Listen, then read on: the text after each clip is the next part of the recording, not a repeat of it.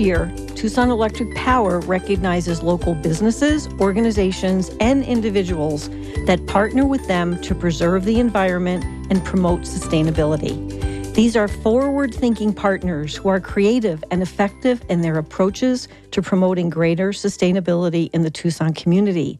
We are spotlighting the 2020 award winners for our Go Green Award podcast series. And today we are happy to welcome our fourth awardee in this series, Wild at Heart.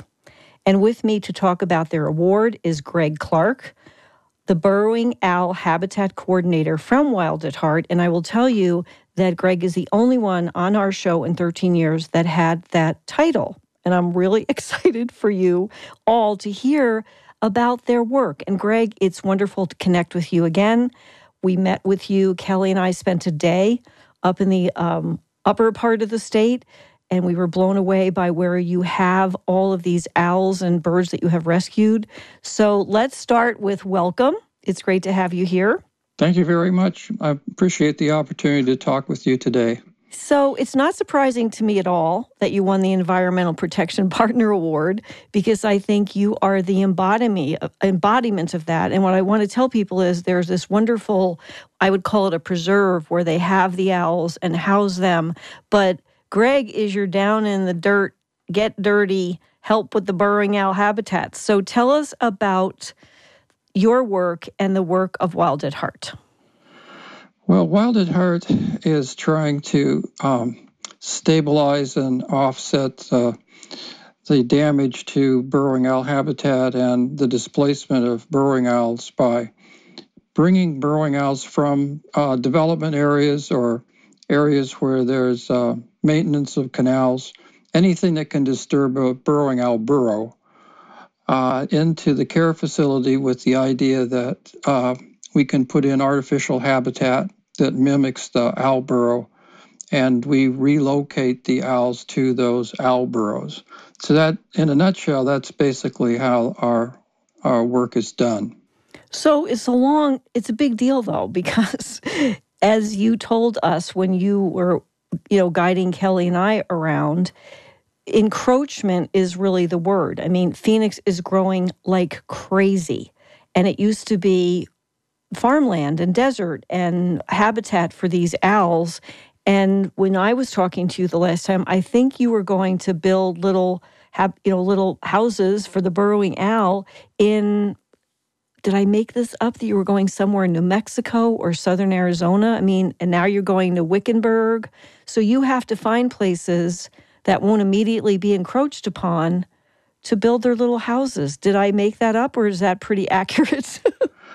I thought the storyline that you provided is actually very accurate and is a good summation of almost the history of the problems that burrowing owls have faced. If you start out 100 years ago, there's desert and farmland, and the farmland is in central Arizona primarily because of the giant water projects that divert water from northern and eastern Arizona to Phoenix. So this irrigated land is desired by the burrowing owls because it concentrates the food, and it also minimizes the predators. It's flat, open, they can see the predators, and it's been that way for 100 years. So thousands of owls live in this irrigated agricultural habitat. And some of them do live in a desert and grassland, but they're actually a small number and very dispersed. So when you add the growth of the Phoenix area and other metro areas in Arizona, you begin displacing burrowing owls from this irrigated, rich farmland full of food for burrowing owls. And then, as you mentioned, the flip side of the coin on this is it's okay to conserve the population up front, but then you also have to put them someplace where they want to live. And so we do this work statewide. We try to find agricultural areas and other areas that act like irrigated grass, like golf courses and green belts.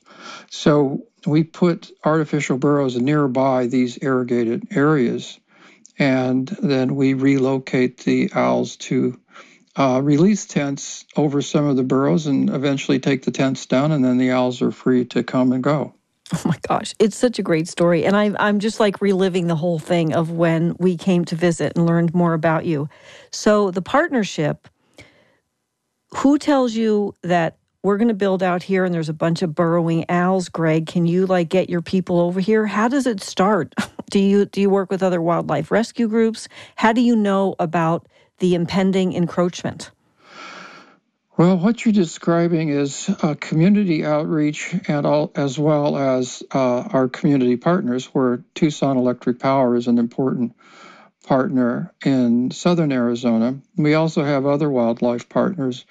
There are Audubon chapters, Sierra Club, and just community groups that want to help the burrowing owls. One of the community groups is the development community. So it might sound like they're the bad guys in all of this, but... Oh, that's wonderful for you to highlight that. It's wonderful. So the developers that have a long business history in Arizona, they know all about the burrowing owls. And Wild at Heart has worked with them for 25 years to encourage them to want to save the burrowing owls, to work with Wild at Heart, and basically be one of the community partners for not letting anything bad happen to the burrowing owls before the development starts. And so it's really a community outreach on the front end and the back end. And that's really the only way that you can do this work, is they see the owls are there before the development starts. They contact Wild at Heart, and then they work with Wild at Heart to get the owls removed. What I know, which is shocking to me, because I admit I'm a wildlife nut. I'm a bird watcher. I go to Madera Canyon at least once a month. I didn't know about it until Laura Rodriguez from TEP shared it with us. And then Kelly and I were like, we're going. We are like going to see where you have the care facility. And this is the epitome. It's like the poster child for public-private partnerships. And we cannot do the show on this, but the people at the care facility, how that started, how much love and care and time and volunteer hours they give. It's just, the only part I didn't like was when they opened the freezer and I had to see what they feed the birds. It was like, okay, let's get Gina out of here. They eat rodents, people, and that's okay. They should. So I had to see that. But to me, you're working with TEP and they help support you financially, and then business. I'm not ever painting the big bad wolf for developers. Some of them are very careful and they care about the sacred saguaros and work with a cactus and succulent society that was also an award winner, by the way. So what's on the horizon? Is there anything new and exciting that you want to ask about a new initiative? Or, you get to share about Wild at Heart. What does the future hold? Well, if we just look at the problems that the burrowing owl face, the research community has provided several years of research from New Mexico State, the Global Owl Project, and funding from the Heritage Fund, and also U.S. Fish and Wildlife Service. They've all worked together to do research on the work that we've done to try to make it better for our work and to introduce it to the other states in the West that may not be doing relocation. Right. So we're going to continue to do more research work in 2021. That work will start with a new project. And at the same time, I'm trying to figure out how to do more urban habitat relocation. That's really one of the most exciting parts of the burrowing owl work. The owls will live in places where the public can go and see them up close. And by up close, I mean like 10 feet away, 20 feet away. You can get right up to them, and as long as you don't try to catch them or chase them, they'll just sit right there. And we have a number of sites in the Phoenix area that are like that, but we need more. The public education value of burrowing owls, both for conservation, sustainability, and just to help the burrowing owls, we need to figure out how to add more sites. So one of my projects is an urban habitat project, and it's early days for that. Yeah, but that's exciting. So to me, I talk a lot about pollinators, and it's a walk that I walk. I don't just talk it, I walk it. And we put in a bunch of milkweed in our backyard and in our front yard to attract pollinators, mostly monarch butterflies, but we get hummingbirds, not to the milkweed. But to me, this is about, does the possibility exist that there is enough in a higher concentrated area where they could be there and protected? I don't think we're going to run out of land in hopefully not in my lifetime, but is my question clear? Will you be able to, you think, identify workable space that isn't out in farmland? That's your hope? Yeah, what you're talking about is really sustainability for the burrowing owls, and it's a combination of natural grassland, agriculture, and urban habitats that are open enough and generate enough food to support the burrowing owls. I think all of these combinations are important. I don't think that we're ever going to run out of grassland. Instead, what will happen is environmental conditions in the West during a drought reduce the amount of food in natural grassland and reduce the number of burrowing owls. And so I don't think that the burrowing owls are at risk from becoming endangered, but their population is definitely declining. And the longer the drought conditions persist, the lower the population becomes. And so that's important for an urban habitat project to find irrigated areas where the public can get access, the land's not going to be converted to something else, and the owls actually want to live there. So that's one of the ways that we will be able to work in the future to generate the land that the owls need and where they want to live.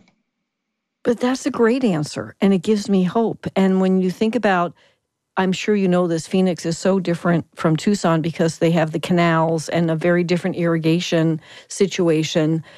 All that will change, I know, and it is already changing, but to know that there's a focus on this and that you're working with other partnerships makes me thrilled. So is there anything else that you want to add that I didn't ask you? Because you have at least another minute or two to say, we will give the details of your website and how to support you. If someone is listening and says, I want to support a owl preservation nonprofit, there couldn't be a better one than Wild at Heart. So is there anything that I didn't mention? Well, we've danced all around the edges of this urban habitat project and farmland, but the critical link is just an ordinary person in the community that knows a farmer, or they know that a big giant public park someplace might be available for putting burrowing owls on the edge of a big park or a big farm. The bigger the better. And that work has to go on all the time, year-round. It takes me 2 years to find a big owl release site. So anybody that thinks I have enough property that's irrigated is wrong. They're wrong. I don't. I don't have enough. And my husband and I said we are not bird watchers. We are bird observers. And the difference to me is we don't write down the species and have all the proper name. We say, oh, look, there's a red-winged blackbird, or there's a woodpecker with red on its head. But we do go looking for birds. And we went out to Eloy, where they have all of those pecan orchards, and it was fallow, so maybe it might be alfalfa. I don't know. It was not. It was a couple of weeks ago. So places like that. I mean, we drove forever and ever and ever around Picacho Peak, and is that the type of place, or does it not have enough irrigation? So Picacho Peak and the pecan trees that you saw are not generally burrowing owl habitat. They want to be flat, open, and no trees. Got it. So anything that is a gigantic open farmer's field is usually ideal burrowing owl habitat. So a lot of people want to be able to put burrowing owls in the desert near their house. And in southern Arizona, The saguaro habitat or Palo Verde mesquite habitat, ironwood, that's where the elf owl lives and the western screech owl and the great horned owl lives there. And burrowing owls are not going to live where the other owls live. They make a living at a burrow in the ground, and they're the only owl in the world that does that. So they have an advantage when they're in this open grassland, and some of it is native habitat. Creosote flats are a type of grassland, and there's a low density of burrowing owls that live there. And it's almost vanishingly small, but it's not zero. The thing of it is with relocation, the owls are already living on a farm. So if you pick them up at a farm and you take them out someplace in a creosote flat and turn them loose at nice burrows that we provide, they think that the guy that brought them there is an idiot. They don't know anything about making a living in a creosote flat. So they want to fly to a farm. Right. So we have to go with biology here. And over time, we can figure out ways to support burrowing owls that live in grassland, that live in these other habitats. But the owls that are the main population base, we need to move them to next to a golf course or a ball field or a green belt or a farm. That's the main way we do it. Now, the babies that they have, the owl babies, they disperse. And they may go to a grassland area and find a badger burrow and say, well, this is great. I think I can make a living here. I'm going to move into this badger burrow. So the reason why you want to stabilize the population and conserve the owls that are there is to support this post-breeding dispersal. Baby owls, once they're juveniles and they're old enough to take off in November on their own, October, November, that's the dispersal period.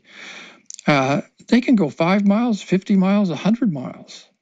So by supporting these displaced owls from farmland, what we're really doing is regenerating the population for the future that will adapt to these other habitats and continue to keep the population high.